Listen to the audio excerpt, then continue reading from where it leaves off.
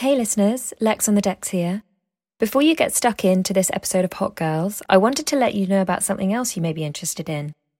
Though Hot Girls in its podcast format isn't releasing new episodes any longer, if you head over to my Substack, which is lexonthedecks.substack.com, you'll find more interviews and insight on gender minority artists and how to overcome any barriers to entry. You'll also get the opportunity to sign up to my weekly newsletter, 5 Good Things. This is an email letter which will land in your inbox on Fridays, sharing 5 of my favourite cultural or creative discoveries of the week. You'll find all that on lexonthedecks.substack.com. Thank you, and I hope you enjoy this episode of Hot Girls. Ready to pop the question? The jewelers at BlueNile.com have got sparkle down to a science with beautiful lab-grown diamonds worthy of your most brilliant moments. Their lab-grown diamonds are independently graded and guaranteed identical to natural diamonds, and they're ready to ship to your door. Go to BlueNile.com and use promo code LISTEN to get $50 off your purchase of $500 or more. That's code LISTEN at BlueNile.com for $50 off. BlueNile.com, code LISTEN. Millions of people have lost weight with personalized plans from Noom. Like Evan, who can't stand salads and still lost 50 pounds. Salads generally for most people are the easy button, right? For me, that wasn't an option. I never really was a salad guy. That's just not who I am. But Noom worked for me. Get your personalized plan today at Noom.com. Real Noom user compensated to provide their story. In 4 weeks, the typical Noom user can expect to lose 1 to 2 pounds per week. Individual results may vary. Hello, and welcome to Hot Girls with me, Lex on the decks. This week, I'm joined by Shingai. Shingai rose to prominence as the lead singer and bassist for the Noisettes, and after a really incredible journey in that band, is now releasing music as a solo artist under her own label. She is the most magical spirit and an entertainer in every sense of the word.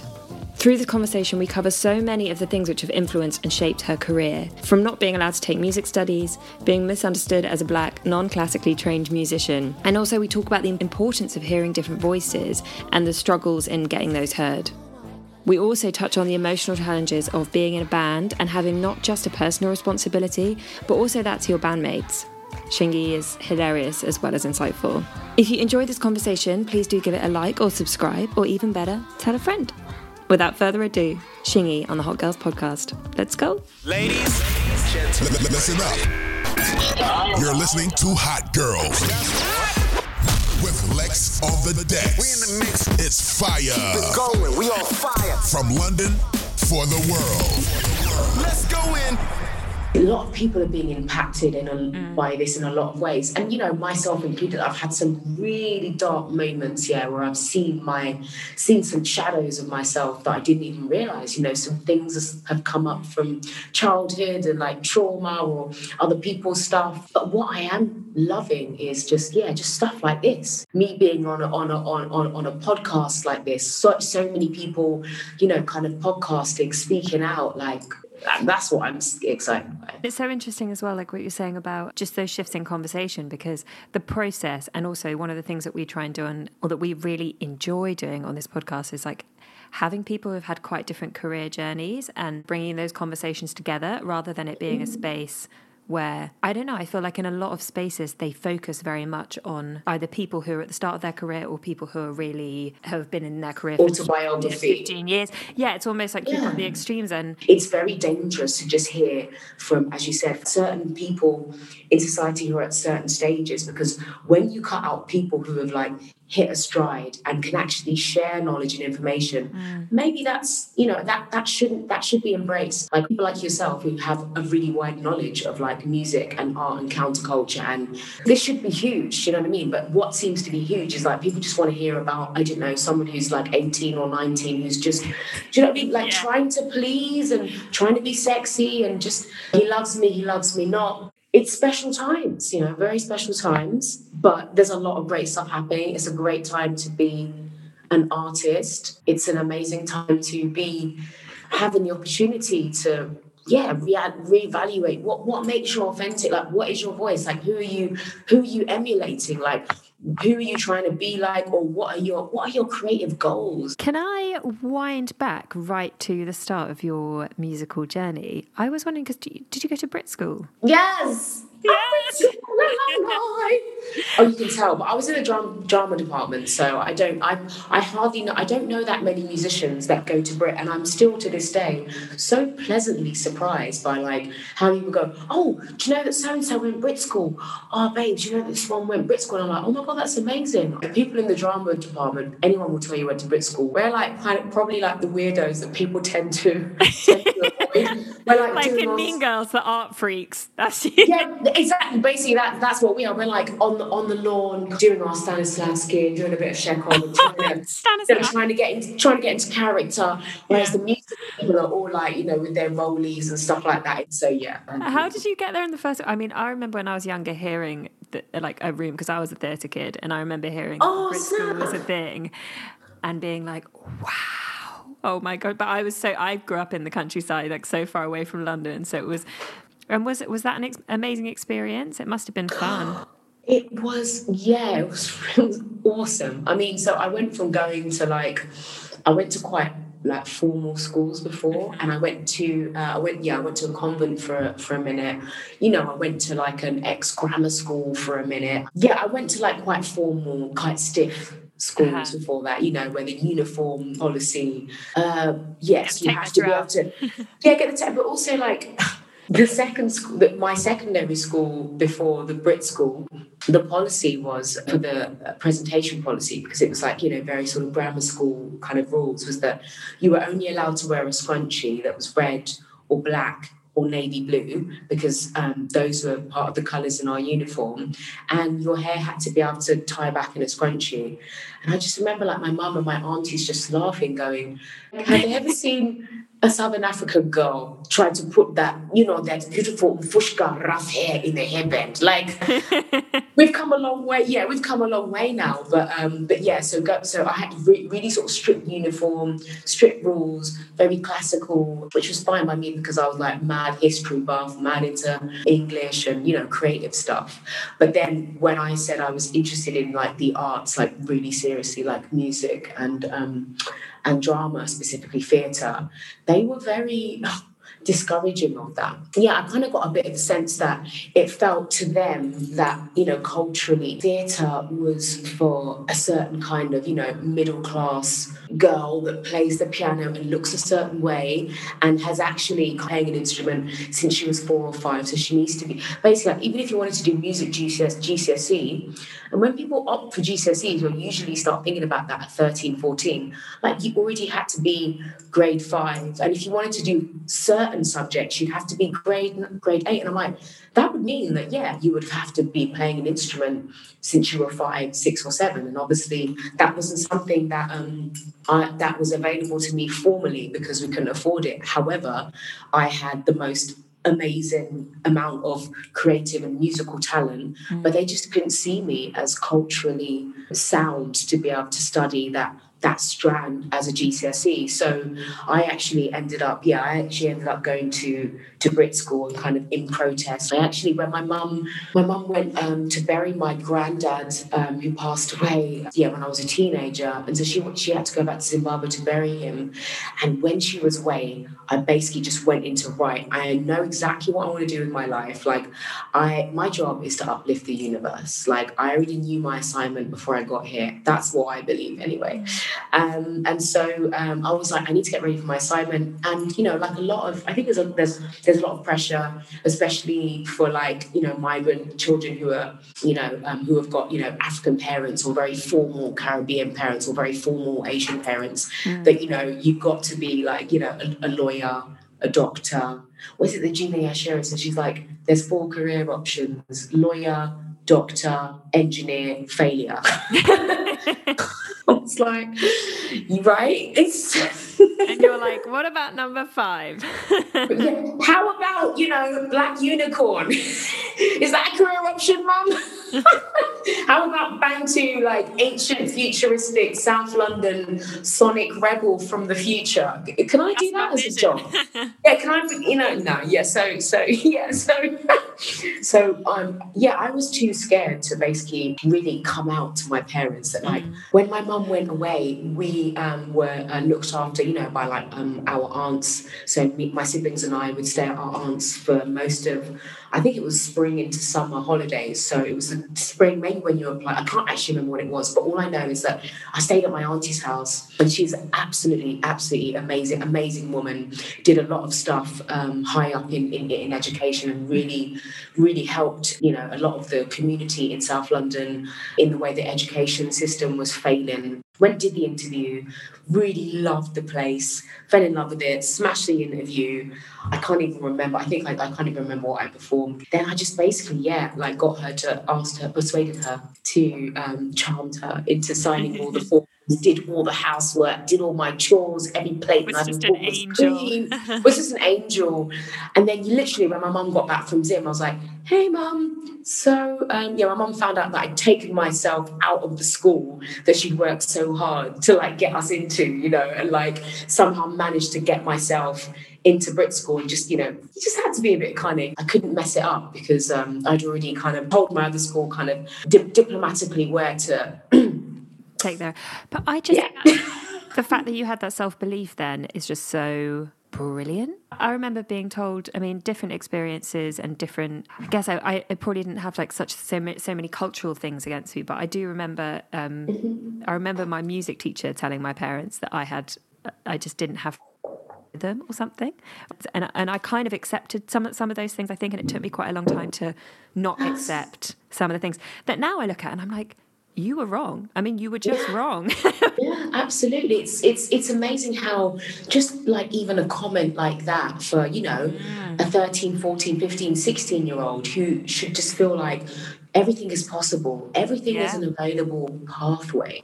And when you talked about self-belief, that's why we need to see more versions of people, because then all of these stories start to add up, and then we realize that they a lot of them are a lot more shared than we thought, but they just present in a different way, right? Yes. And 100%. all of these microaggressions add up, and a lot of these microaggressions, they do stem from often just a slightly misaligned, slightly darker root, which is just that like, people in education aren't given enough access to seeing testimony, seeing the talents of what different kids that look like, can achieve. Yeah, I really appreciate what you said about the belief. And again, I think I even knew that, like, because I just learned the music in a different way. So when you talk about rhythm, my mum used to put on loads of events and club nights with my uncles. One of my uncles is Uncle Walla, and he used to put on these amazing music nights at this place called the Africa Centre, which the original one was in Covent Garden. So like basically like in the 90s, like some of the most amazing bands, African musicians would go through there, like from, I think, everyone from Fela Kuti to Hugh Masekela to Manu Dibango to, all the greats have played there, right? And so there's a lot of musicians in my mum's family. So my mum's brother, Uncle Oswald, rest in power, he was an incredible drummer. And, sadly, he passed away when I was a teenager as well. But whenever we used to go to Zimbabwe on holiday, he would always ask that I bring his favourite drumsticks from the local music shop down in Lewisham called Len Styles Music Shop. So I used to love going there as a kid. And that was my job. It was like, make sure we bring Uncle Oswald a pair of drumsticks back. There was another uncle called Uncle Alwis, who played with people like Hugh Masekela and,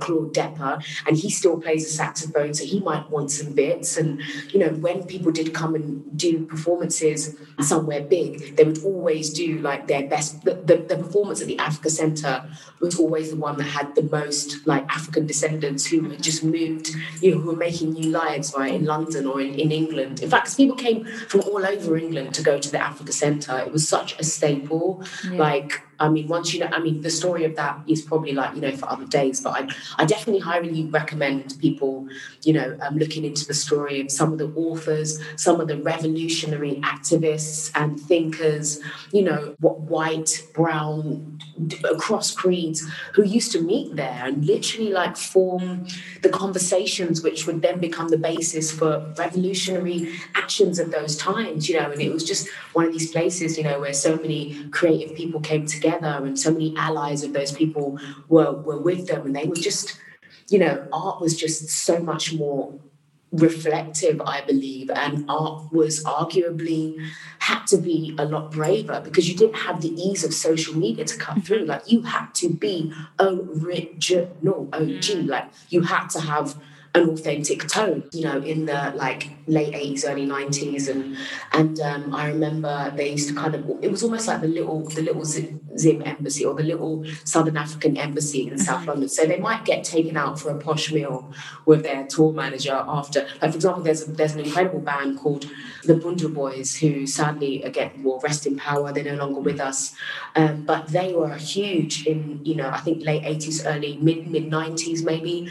You know, they were championed by like proper OG DJs like John Peel. And that's why actually I feel like I had to almost be independent. That's so interesting. And I think, imagine growing up around those kind of artists must have had a huge influence on what you then wanted to do as a songwriter and as a singer and the kind of music you wanted to release. I can't be the child of like revolutionaries and just be like coming with some ABC. Like I just can't, you know what I mean? It's like, and so what I had to do was with the Noisettes, I was so clever at making some of the most painful subjects sound like ABC. Do you know what I mean? Like that is the craft of songwriting, of pop songwriting that I embraced and loved, because I knew that if I wanted to recognized and appreciated and loved and respected as a musician and as an international artist, also as a young Black female, I needed to make big songs. I needed to make big tunes. Like Never Forget You is probably one of the happiest songs, you know, Don't Upset the Rhythm. But like one day, Lex, we'll do the decode and you'll see that there's some moments in some of those Noisette songs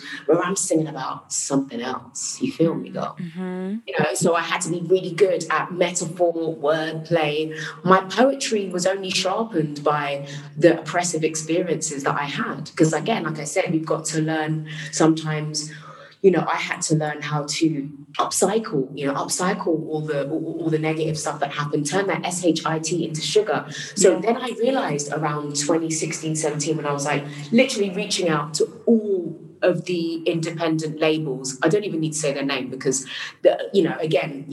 everybody knows each other, whatever. Yeah. And those that passed, you know, they know who they are. And actually, I thank them. That's the best thing that my ancestors could have done, was just to say, do you know what, we're going to give you a ton of rejection emails after everything that you've achieved as a Black girl, what with your natural hair, with your kind of, you know, inspiring, weird and wonderful, cosmic, Afrocentric, Afrofuturistic, you know, outfits from before.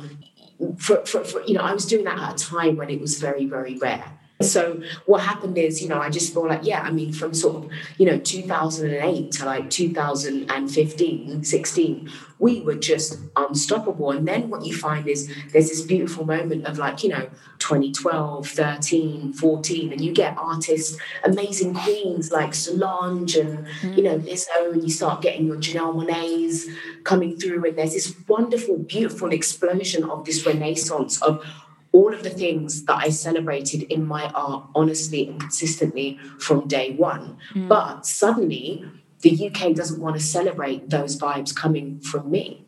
They would rather groom and decide who it's going to be. So even if they've signed a singer that wants to be an R&B singer, they might, put like, sometimes what they might do is style that singer and develop them on other artists that have been successful. We don't need to say any more, right? And so they want to have a bit of ownership in that part of the story, whereas they couldn't do that with you because you'd already defined that for yourself. And I would also say, I was thinking when you're talking, it's the artistry and the visuals, but it's also the artistry in your music. I think one of the things that I found interesting when you're talking about being categorized and people essentially saying, we're done on our quota for brown girls, is like, because your music has always, Too Bold, I find it, like really want to hear about your creative process behind that and who you decided to work with and how you decided to, because your music's always been quite genre defying, like, there's elements of rock and roll in there. There's there's just a fusion of so many different things. And, I want to know what instruments you worked with, what you brought in when you worked on Too Bold, how you decided that, because it really is music, but influenced by so many different things, which is why I find it, it's interesting that you still suffer that. Which box where are we going to put Shingy in? Like, if she's if we've spoken to this person, then there's not space for that. Yeah, I actually found it. Yeah, so that's a really beautiful. Thank you for so much for saying that. Like, I really appreciate it. It means a lot. It's making me sink into my feelings a bit because, again, I literally had to start from scratch. I mean, there's probably, maybe there was a bit of advice here and there, which I'm very, very grateful for. But I'm really grateful for, the creative community of female musicians. I have to give it up to the leaps and bounds that, a lot of female musicians have been making, over the last decade or so, and the ones that are coming through who have managed to appreciate just how important that self-authorship is, I won't even say self-ownership because, spiritually I believe that there's more, at play and that, we are all connected to something greater and higher and just beautifully, incredibly wonderful, right? But if that's not your belief, then I would just say, yeah, there's definitely something really amazing that is happening. And I just kind of remember thinking that, with all those sort of rejection emails or whatever it was, we can't. I just revert back to whenever I'm in a position of like, I don't know, I can't figure something out. I go back to that creativity. How do I adapt to this? And if somebody says, oh, we're not signing an artist from this genre, I just don't try to make music that is in a genre. I endeavor and just make the music that the sounds, the rhythms that attract me. There's just so many things that have inspired me in the run up to Too Bold. But essentially, if you wanted to know about the creative process and the journey, I'd say arguably Too Bold has probably been kicking since day one. I feel like that's, if I imagine this is album number 4 for me, and for me, I definitely feel like it's my bravest record so far. I'm extremely proud of every Noisettes record and every collaboration I've done outside it, known or unknown. But yeah, I just felt like there were just certain rhythms and melodies that came back to me from childhood. I grew up with this like juxtaposition of stories. At home, you're proud, you're the daughter of this, you're the son of that, like really, really warm, hardworking, like excruciatingly, 2 fingers to the bone, hardworking, hard dancing, hard smiling, hard hugging, hard loving, flamboyant, headscarves, all the things, and hard encouraging you to, to get to know and to mix and blend and interact with your community, but remember who you are. Mm-hmm. And so I grew up with those. And so musically, I think that's already is already a part of my process that was already done. I think a lot of people come into music now at different stages of their life. Not a lot of people get access to not just music lessons, but like I said, which is what I was trying to say to my posh school that didn't think I could culturally do music. I had experience of hanging out with musicians every weekend with my family when they had gigs, and they, like I didn't finish the story from earlier, but if they went out for dinner, like if the Bunju Boys were taken out for dinner because they just did a tour with Madonna, which they did. They played Wembley Stadium, with Madonna. And again, that's thanks to maverick visionaries like John Peel's. Like it's very, very rare people like that right now. Like he was the way that people talk about genres in radio, especially at mainstream egalitarian radio. It's quite crazy considering that a lot of their trust and public confidence was built off the work of people like John Peel, who championed all music from all ages, all genres, all cultures. Like only he could, do a DJ set on the radio at the crack of dawn or in the middle of the night that everybody would tune to, because you could hear Bunda Boys and then you could hear Madonna if you wanted to play her. And then you could hear, Talking Heads and Tina Weymouth like mashing it up on the bass. Then you could hear Paul Simon, and then he would go, but here's where this is from. And you'd hear then he would give you Lady Smith, Black Mambazo, or the Mahatella Queens. You feel me? So like musical lineage is maybe the poetic justice that I'm seeking subconsciously when I make music.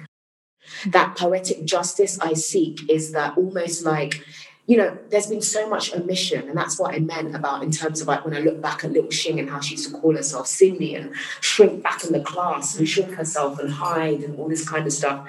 That omission sometimes is more dangerous than someone lying, about popular culture and saying that the story of popular culture is just about the Beatles and saying that popular culture is just about, let's say 4 or 5 or like less than 10 white males.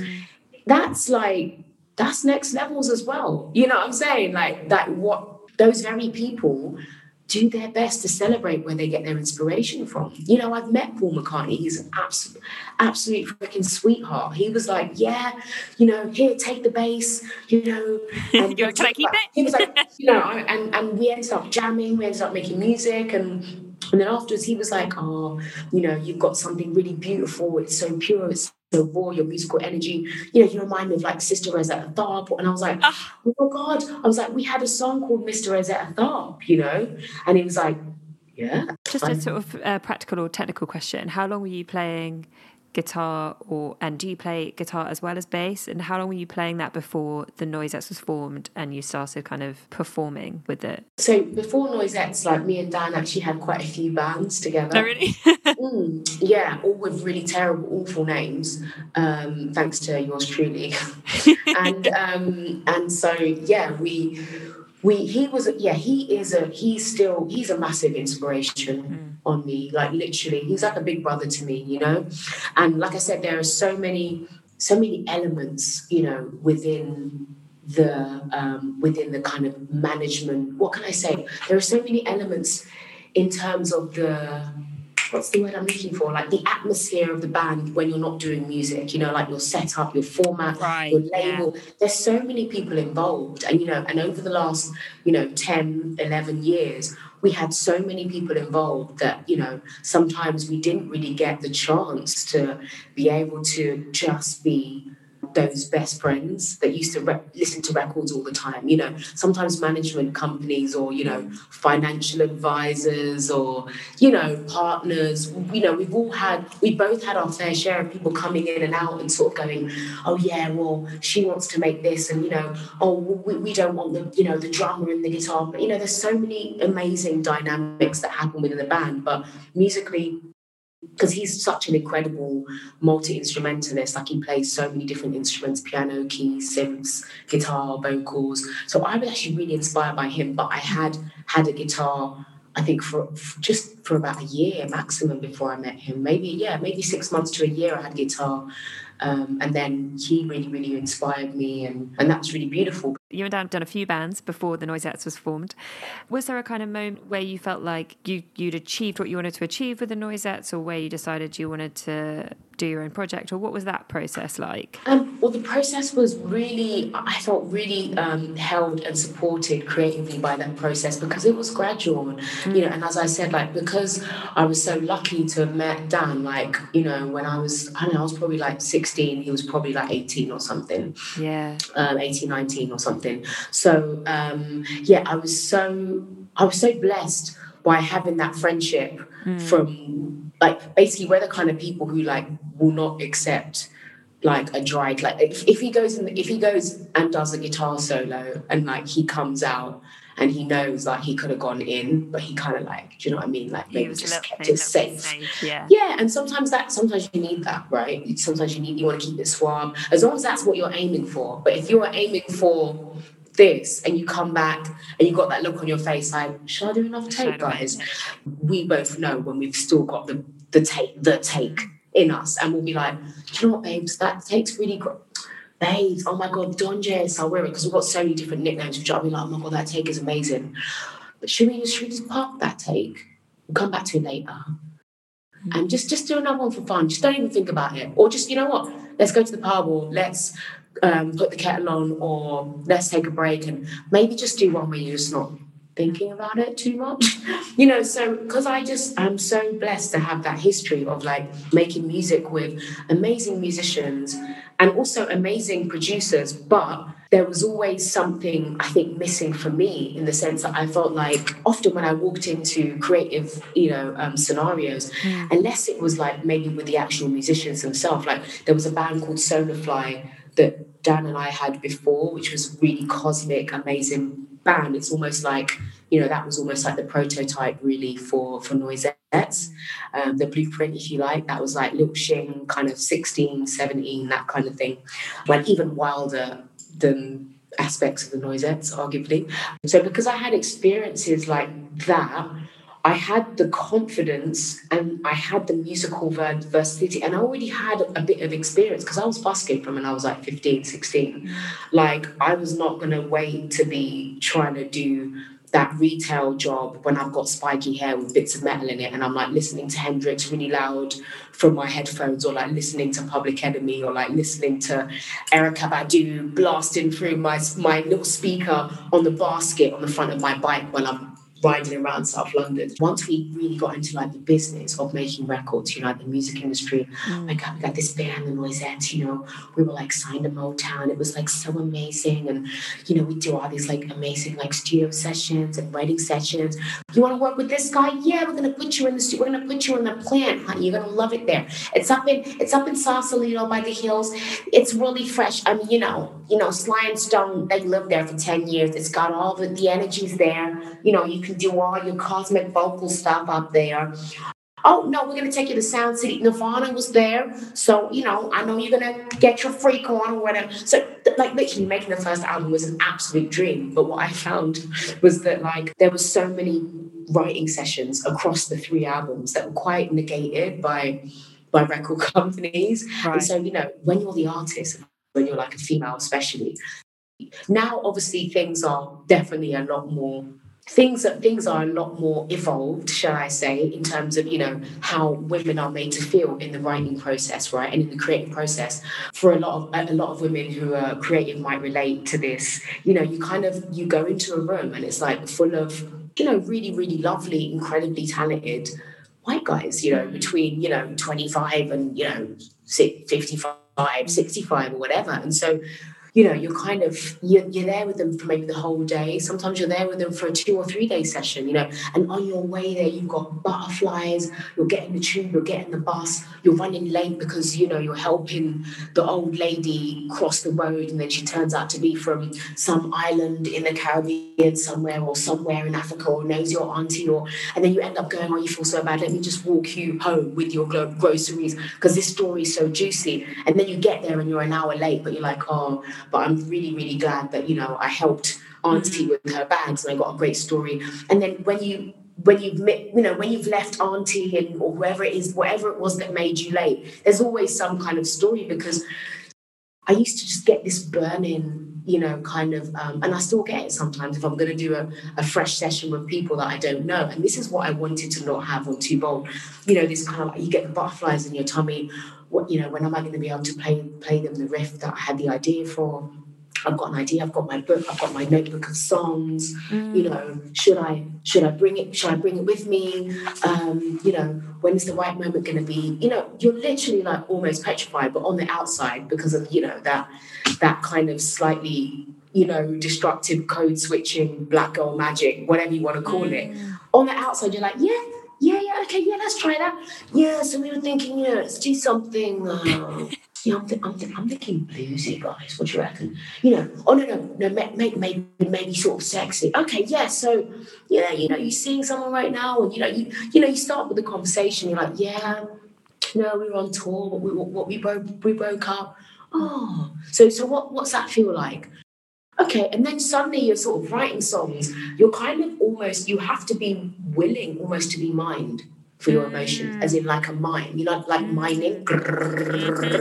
So you have to be prepared to be emotionally and spiritually, arguably, mined and creatively mined. But also, you're already someone that they're maybe not used to making music with someone like you very often. Do you feel me, right? Yeah. So, you're in there, and it's like, you feel so lucky to be there. Oh my God, I'm working with like, you know, I don't know what the David Copperfield or whatever it is of producers is today, you know, and the label's paying for the studio and, you know, there's so much pressure and we're going to make a hit and we have to make a hit.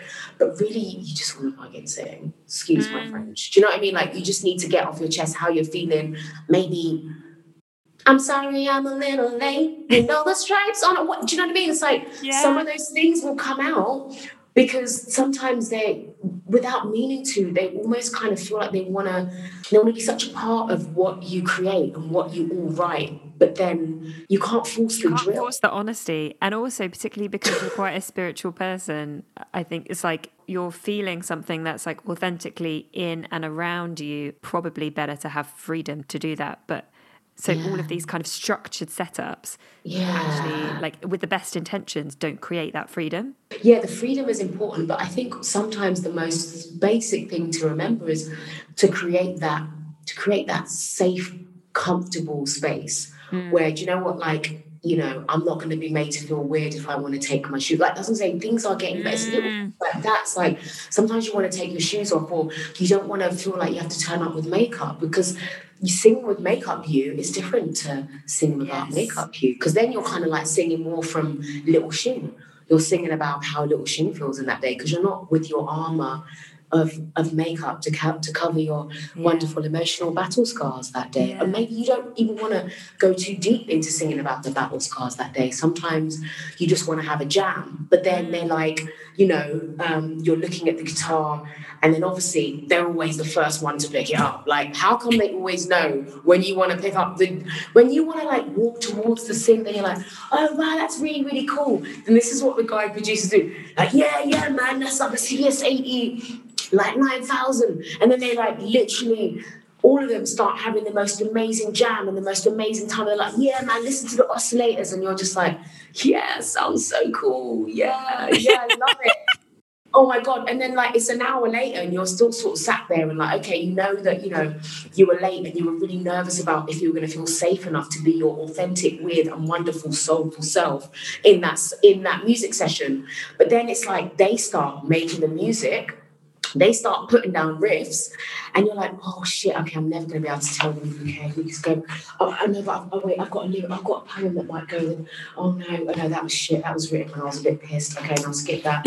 Or maybe should I roll a joint? No, they're probably going to judge me if I want to get a little, do you know what I mean? It's like, you think that the inner monologue is spiraling out of control and the guys are having the time of their life. They're like, you know, it's like, you know, they're going from, you know, prog rock into grime because they already know they're working with Shingai, so they know that they got to keep it interesting and versatile. But there's just those male-female dynamics kick in, right? Where like they forget that you play an instrument or that you might like to have a little play on the synth or that you might like to. And that's something that, you know, Dan was always amazing at. They're literally performing at you, being like, yeah, you love this. And you're like, And then check it. And then it's like, so, you know, you've got a top line to go on top of this.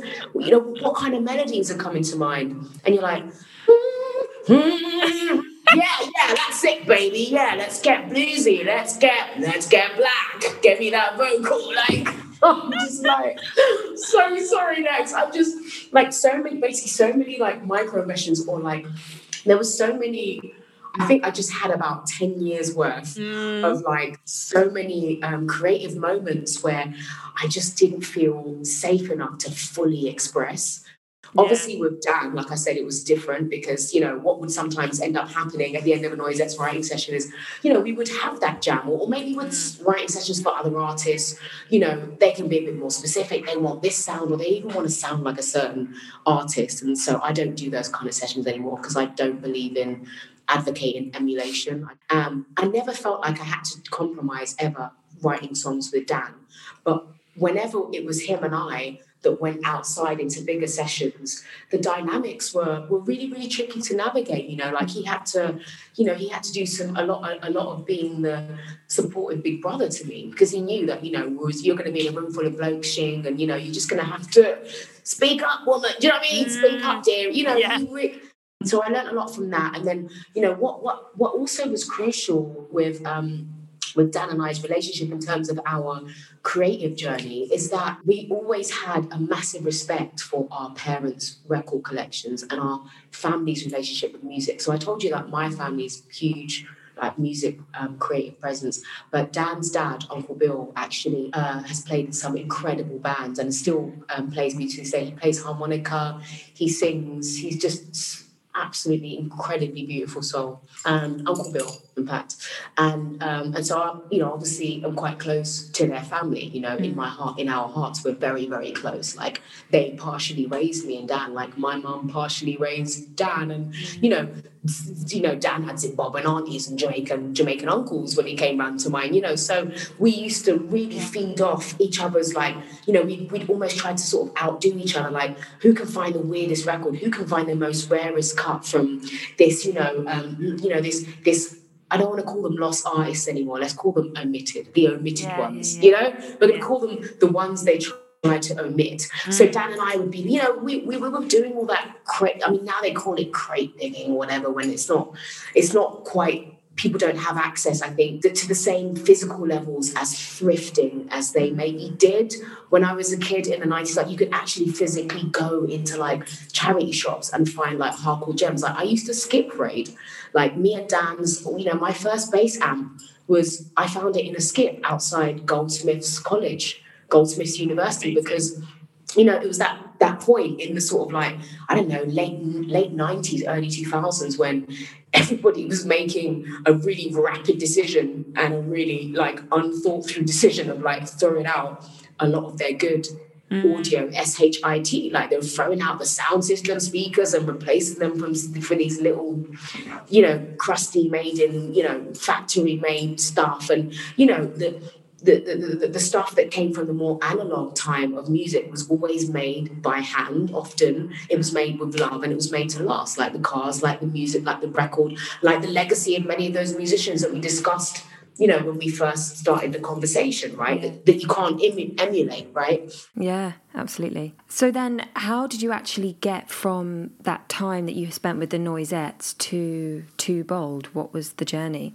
Yeah, when I think back to the cultural exchange that me and Dan had, it's like I'm so grateful to have had that. And so, in terms of like, how I got to Too Bold from Noisettes. So in 2013, the Noisettes got to go to Haifa, which was widely unreported in the West, but it's fine because everybody knew about it in Africa. And that's all that's all that mattered at the time. So we went to go and play this incredible festival called Haifa, and we played one of Thomas Mahoma's songs. So we had this beautiful, amazing house that we were renting with like a pool and like jacaranda trees. So we had this beautiful place. We had musicians coming in and out of the house, local musicians, so like mbira players, which is a type of thumb piano that we play. It's a bit like the kalimba. If you want to know what the kalimba is, just Google kalimba song, Earth, Wind and Fire. So it sounds a little bit similar to that, but the resonance is a lot bassier and a lot deeper. It's a bit more enchanting, I think I would say, arguably, because it can kind of put you in a trance, actually, if you listen to it too much. We played the Shumba song and the crowd like literally went like beautifully crazy. I was like climbing on the rafters, like I think I had my bass, and I was like, it's amazing. That gig in Zim was a massive turning point for Noisettes. I've done festivals in places like that when I'm like, oh my God, how come I'm like one of only like 3 or 4 brown people here? I'm like, I'm in I'm at a festival in Africa, why is this not marketed to, why isn't it marketed to people all over the world of different levels of income, right, of different backgrounds? Because it's just dope music, that's what's going on. Nothing else is going on. It's dope music and transformative experiences. Is there some agenda against people having dope music and transformative experiences that bring the collective closer together? I don't know. I'm not one to. I'm not one to. It feels like that sometimes. Sometimes it can. When you see the amount of resistance and pushback from the mainstream to like wonderful subcultures, that are like, you know, again, inspiring the people that get positioned in the mainstream media. And then what happens is all of the people that are inspiring on the ground, got the like breathing the fire into the thing, are written out the stories. And then you get sprinkles of what was really cool about that from, you know, the artists on top who don't appear to then actually have much freedom in the end or much creative happiness, even, I'd go as far as to say. You know, so so Malawi was amazing, Zimbabwe was amazing, and we did, you know, we did stuff like that. And whenever we'd go to somewhere like, you know, whenever we go somewhere like, we'd always get involved with the local musician, with the local artist. We went to my grandmother's village that I had not been to since I was 10 years old. If you're an artist who's had incredible commercial success, but you're starting again, but you're also a very unique and authentic artist, it's just a whole new roller coaster. So I'm actually really, really grateful that, you know, like, could Too Bold have come out on any other label but Zimtron? Got to ask ourselves that. What, you know, were all of the I don't know the name, you know, all of these lovely, well-meaning, you know, people that I'd worked with, your Jamies and your Quintons and your lovely, you know, Garretts, and were all these guys who I worked with before would, you know, I might have signed to them and I might have made the label, and then they might have been like, yeah, it's a bit too much, no pun intended. It's too bold, no pun intended. Yeah. It's, you know, imagine if that happened. It, but that probably would have sent me onto a next level thing where maybe I would have thought, oh God, it's a pandemic. I spent 2 years writing this album for this, you know, really cool boutique looking independent label that, you know, I thought was really, really, really cool, and I thought was like really genuinely spirit-led, authentic and progressive and reflective of who the game-changing points of culture and who they've been and just all that kind of stuff. And I learned a lot that a lot of them aren't. You know, a lot of them are, you know, just lovely guys who are just doing what they love. It's their, you know, it's a hobby that they managed to make incredibly successful. They're crate diggers, they're music lovers, they're you know, your guys that you went to public school or grammar school with. I've been out with guys like that. You know, so once you understand that and you don't take it personally, you go, do you know what? Maybe this album, if it is going to be really the best and, you know, the culmination of everything that I've learned from, you know, arriving here on planet Earth and everything that I've achieved in the last decade of making brave, out there pop music from the heart, then maybe that there's only one label that can come out on. Maybe it has to be you, babes. Like, I know it's going to be dry. I know there's going to be bare admin. I know it's going to, you know, present you with all these different truths and realities. That's what I was negotiating. Like every decision I made, I was like, okay, it has to make the band grow. It has to make the band big. It has to make the band successful. Not just because I knew that I possessed the talent and the inherent, you know, creative wealth in terms of ancestry as well. To be there and deserve to be there. And the study that it's taken. Like, I've studied my things. Like, I live for this. It's my craft. Like, I respect it. Do you know what I'm saying? So what I kind of found was like, with Dan, there were just times where I was like, I think sometimes I didn't make the right decision out of fear that, a missed opportunity for the missed opportunity for the Noisettes. It's a missed opportunity from, you know, this kid from South London who I absolutely adore, like my big brother who I met, like he's got a dream as well. So I can't be, you know, maybe I can't be too much like that, but maybe I can find my muchness. On stage is my office. You can never touch that ring. Like, I guard that place, and it has to be a place of pure love, energy, joy, just conjuring all the feels, all the good vibes. But Dan doesn't know that. You know, Dan doesn't know. Like, we still haven't even had the time to sit down and go, hey, babes, what's the debrief? How was it for you? What was your relationship like with that manager at that time, or this manager, or that? Do you remember that time, you know, when, you know, I was, you know, late for rehearsal because, you know, the record label had put us all in this kind of like hotel room suite together, you know, on Sunset Boulevard because, you know, maybe we didn't have that budget then where, you know, I was allowed to have my own room, even though I was a girl in a band. But I'm a black girl. Like, I've got heavy periods. I've got endometriosis crippling me with pain. But I'm going to back that Nurofen and get on stage. Like, he does, you know, they don't know all of these things. Yeah.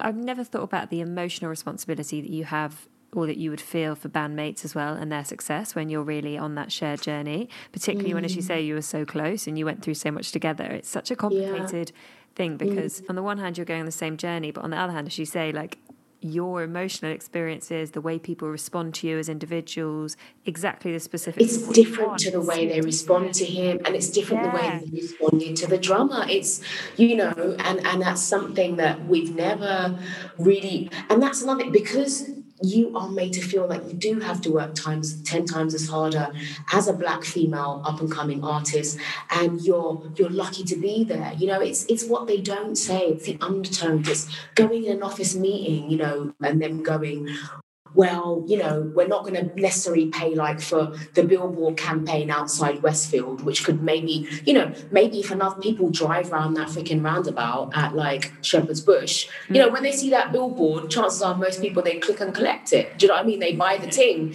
they download the album. So, but what we can do is we can give you noisettes, because Shingy's not exactly the girl next door with shit. So what we'll do is we'll give you guys a lovely little billboard. It's just on the corner of like Brick Lane and Old Street. Really, really up and coming, really cool. It's where all the cool cats are. We'll give you a little billboard there, for like a week. And then everyone let's just see how it goes. Yeah, let's see how it goes, because Shing's not exactly the girl. This is like the mystery. I felt like I was like, that Black Beauty, that horse. Like the stallion that was like a bit of the wild card, the office bear. Wow, she's kind of amazing, but don't know. But let's sign her so that no one else can have her. So she's not like a threat or any competition to any of our other artists. Can I ask, we haven't spoken about it too much, but your voice to me is very special and very distinctive. Do you feel that, and do you hear that a lot? Do a lot of people comment when you're in interviews or in conversations and say, I know it's you when you sing? Not that that's a rare thing with a big artist, but like, your voice is very distinctive, I think, and very special. Do you feel that, and have you always felt that, or did you kind of teach yourself to sing, or what's that relationship like with you and your voice? That's like such a beautiful question. That's a really nice question. That's the kind of questions you want to be asked, because it actually makes you genuinely think, where does my voice come from? So I think, it's something that, for me, like, your voice, it's like, I don't know, they say like, your voice doesn't just come from here. Your voice comes from like your spirit. Your tone of your voice comes from maybe people in your family, experiences, kids, people you went to school with, people you grew up with. It can be informed by the lingo, by the books you read, by the cartoons. Like, for example, there was something that really intrigued me recently, how I noticed a lot of my friends who are like having young kids, like little kids, they're beginning to talk with these American accents coming in. Like, I've got a really beautiful friend's son. I'm not going to say his name. He's like, yeah, cool.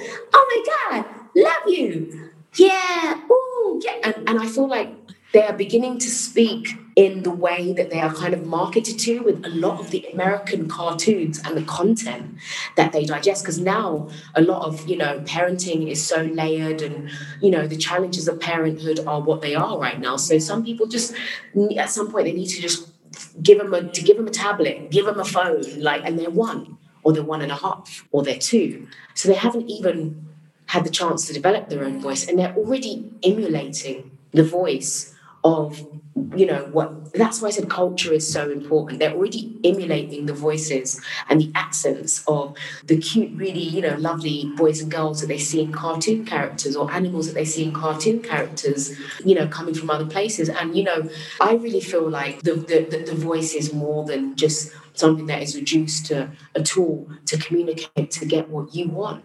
The voice is not just about that. It's not just about, how do I ask for this? How do I demand this? So I use this tone. It can be an instrument. And I think because I grew up around so many different characters, and like larger than life characters, like not like now, I feel like sometimes people are really trying to, in urban areas, people are trying to create these homogenized ways of speaking, because it's really hard to figure out what unites us and what the common ground is now, because everyone's an individual on social media and they're not meeting up out and about in person, right? We're not, the tribes of counterculture are really, really on the brink of extinction right now, but they're coming back. They're coming back. So what you find is that, people are starting to develop these homogenous ways of like communicating that are kind of based on people that they like, or influences that they like, or as you're a kid, cartoons that they like. But for me, I was always attracted to unique voices because I grew up with characters that were larger than life. And also I grew up with characters who, even using their own voice in its authentic tone, could be weaponized against them. If you were living in kind of colonial countries in Southern Africa, you had to small your voice. A lot of them would have to small voice. I think that's what they say in Nigeria. They have to small their voice. I have nothing but praises to sing of the power of our voices, which is so untapped right now. And I would arguably say, especially in music, people don't feel, not all people, there is a lot of incredible breakthroughs, and there's a lot of amazing people that are coming through and embracing, aspects of their tone that weren't maybe considered as, sexy or ladylike or girly or hot before.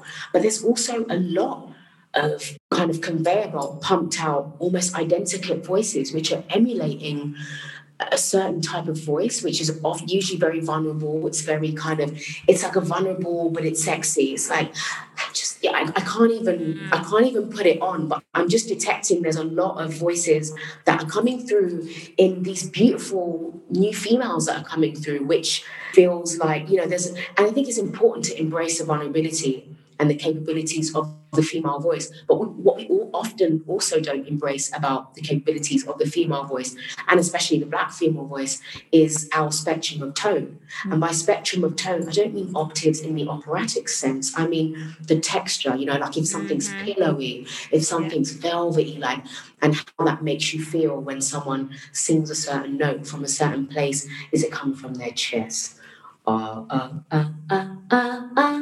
Is it, where is it? Is it coming from a place of pain and torture? Is it really high pitched? Is it coming from a place of heartbreak?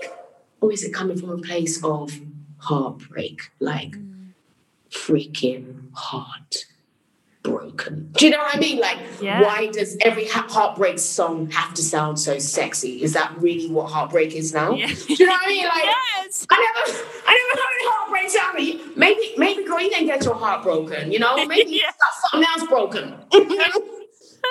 I'm just I just feel there's still a lot more exploration and fun that can be done with women, especially having fun with their voices. And I don't want to do reverse sexism, but I say women just because the men have had so much fun and so much mainstream positioning. Shingai, I could literally talk to you forever. Basically, want to keep in as much as possible of what we've covered because so much of it is so beautiful. And I do want to do the little marketing thing of just... Too Bold is obviously already out now on all streaming platforms. Where, other than kind of listening on normal platforms, do you have favourite social channels or spaces that people should kind of engage with you? Where can they find you online? Yeah, at the moment I'm doing a lot of stuff on Insta. So SHINGAI, Sierra Hotel Indigo, November Golf Alpha Indigo. Wow, how did you remember that? Because, babe, my South London girl loves me a bit of that cabby alphabet. I love it. Just what I'm saying, that's why I just value my voice, because I grew up with certified, like I said, larger than life characters, the cabbies, the Indian aunties, the Irish aunties, the Jamaican aunties, the Cockney auntie, bumping into Little Mo in East Street Market and nearly fainting because I was so in awe. I was like, and I just really respect people who are, allowing themselves to authentically embrace their culture and who they are and know how to harmonize it with others. It's not, maybe it isn't actually that deep, So socially, I'm doing a lot of the campaign for Too Bold on Instagram, which I just spelled out. I'm just supporting a spectrum of people from the international community from around the world who are just doing really brave and wonderful things, even in the most smallest random acts, right? So so you can find me on Instagram, on Twitter, The Book of Faces, and also The Book of Makeup. Makeups. You can find me there. After all that speaking about like marketing and reach and, everyone's got to try and be authentic, I've also authentically got to remember that it's important to tell people if you do have stuff come out. And so I mentioned Too Bold, but I forgot to mention the video. So the video drops on International Women's Week. Forgive me if there's a couple of days delayed. Don't hold it. These are peak time. There's a pandemic, guys. Come on, there's peak time. There's a lot happening. And sometimes you have to just read the room, read the week. Don't try and force people to action things because they're often working from home as well. Yeah. And they've got their kids running around and, don't try and be like, this is going to come out on this day. And if not, I'm going to phone and harass. I know, sometimes it's exhausting and you're like, okay, I can't. I got to go to bed now. Right? Yeah, so it's going to come out that week. The video is going to come out that week. And it's probably, the video that I'm most proud of today. It's an incredible collaboration with a director called Sheila Nortley, who is Ghana, UK. She's doing amazing things right now. I definitely would watch out for her. And we shot it in South London, in Crystal Palace. It's just something that I'm really, really excited to unveil to you. Also because, I said to you earlier in our conversation that, I didn't grow up. I didn't see a video where there was like, I think it wasn't until maybe was it late 90s? I don't know when this whole Brit, but I feel like I was still, I was still probably in year 7 or year 8 or something when that whole thing, but I never seen girls in bands much until that point, unless, like I said, unless it was like an uncle or someone playing me, a Nina Simone record, she had an instrument, beautiful. Unless it was like, someone playing me Joni Mitchell, wow, that's inspiring. Like I said, Joan Armatrading, Tracy Chapman, but it was so rare to see groups of female musicians together, where it was always a new, lovely collaboration with Mick Jagger and Mick Jones and Mick, all these lovely, the boys club, right? They would always do their collaborations, and it'd be like, Lionel Richie doing a collaboration with, I don't know, like David Bowie. Like they always got to have that fun, like I said, right? They got to have that experimenting. And so I didn't see enough of that. So for the Too Bold video, I've got about 15 of some of the most incredible female musicians on the planet right now who have actually done a remix. We all did a remix together of the song Too Bold, and in the video it's also featuring women from no less than, I think, 4 or 5 bands. And so the power, that sounds the incredible. Inspiration, what would it look like? I said, Sheila, what would it look like to just have a video where you've got like the massive, kind of Crystal Palace, these amazing palatial steps that they have in the park. Imagine if all those steps had maybe 10 female musicians, one with her drum kit there on the left. You've got Faye from Savages, do you know what I mean? With her drum kit, 180 dB, amazing, Extinction Rebellion, she's killing the game. Like, you've got, the girls from the Tuts killing the ting. You've got Big Joni killing the ting. You've got Jenny Cleaver, mixed it, mastered by one of the mastering engineers at Strongroom, where you've got people like, just amazing people. And so I wanted to show people, it doesn't look that scary. It doesn't look that, it's revolutionary and it's fun action. as much as anything else. Yeah. It's fun, it's just great. And so literally I finally got to watch it, like the final version, because we're about to sort of submit and stuff this week. And I was just like, I just cried because I was like, wow, all you need to do is just be brave enough to invite people and make them feel like they are heard too. It's like, you've got Nova Twins. They've got their podcast, Voices of the Unheard. And that's kind of what it felt like I was doing, bringing together a lot of voices and just amazing musicians, female musicians who do different things, not just singers. We don't just sing, we do other stuff as well. Not like there's anything just, like there's no such thing as just singing. The vocal of the instrument that this is incredible. But so, I really wanted to mention that one before I go, just because I'm really, really proud of it, and because it's the Hot Girl podcast. Yeah, So, I'm so glad you did. That's my tribute, that's my gift.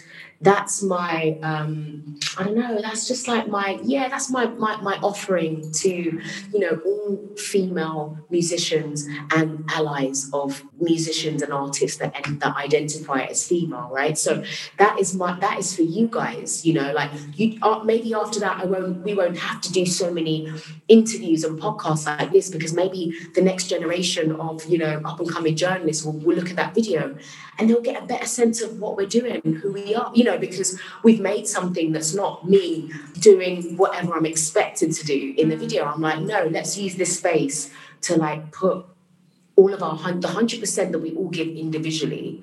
That's 1,500%. Do you know what I mean? So I wanted to leave you with that. Check it out. It sounds so magical. Thank you. Yes, thank you so much for having me. And I'm so glad. I'm so glad we could get you on. It's been an absolute pleasure. Have a magical day and week. Thanks for having me. Thank you so much. Shout out to everybody that you big up. Shout out to yourselves for doing this. Hopefully can't wait to meet you in person. I know. That would be lovely. See you at the show, right? See you at the gig. What up, Lex? Eyes on the prize, it's not no surprise. Good women, we're destined to rise. Inspiring, celebrating, uplifting the new generation. Some hot girls, you know the vibe. All the hot girls come alive. Some hot girls, you know the vibe. All my hot girls come alive.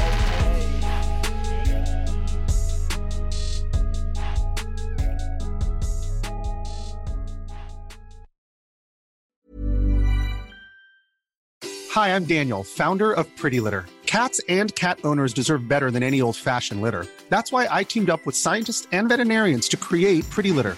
Its innovative crystal formula has superior odor control and weighs up to 80% less than clay litter. Pretty Litter even monitors health by changing colors to help detect early signs of potential illness. It's the world's smartest kitty litter. Go to prettylitter.com and use code ACAST for 20% off your first order and a free cat toy. Terms and conditions apply. See site for details. Even when we're on a budget, we still deserve nice things. Quince is a place to scoop up stunning high-end goods for 50 to 80% less than similar brands. They have buttery soft cashmere sweaters starting at $50, luxurious Italian leather bags, and so much more. Plus, Quince only works with factories that use safe, ethical, and responsible manufacturing. Get the high-end goods you'll love without the high price tag with Quince. Go to quince.com/style for free shipping and 365-day returns.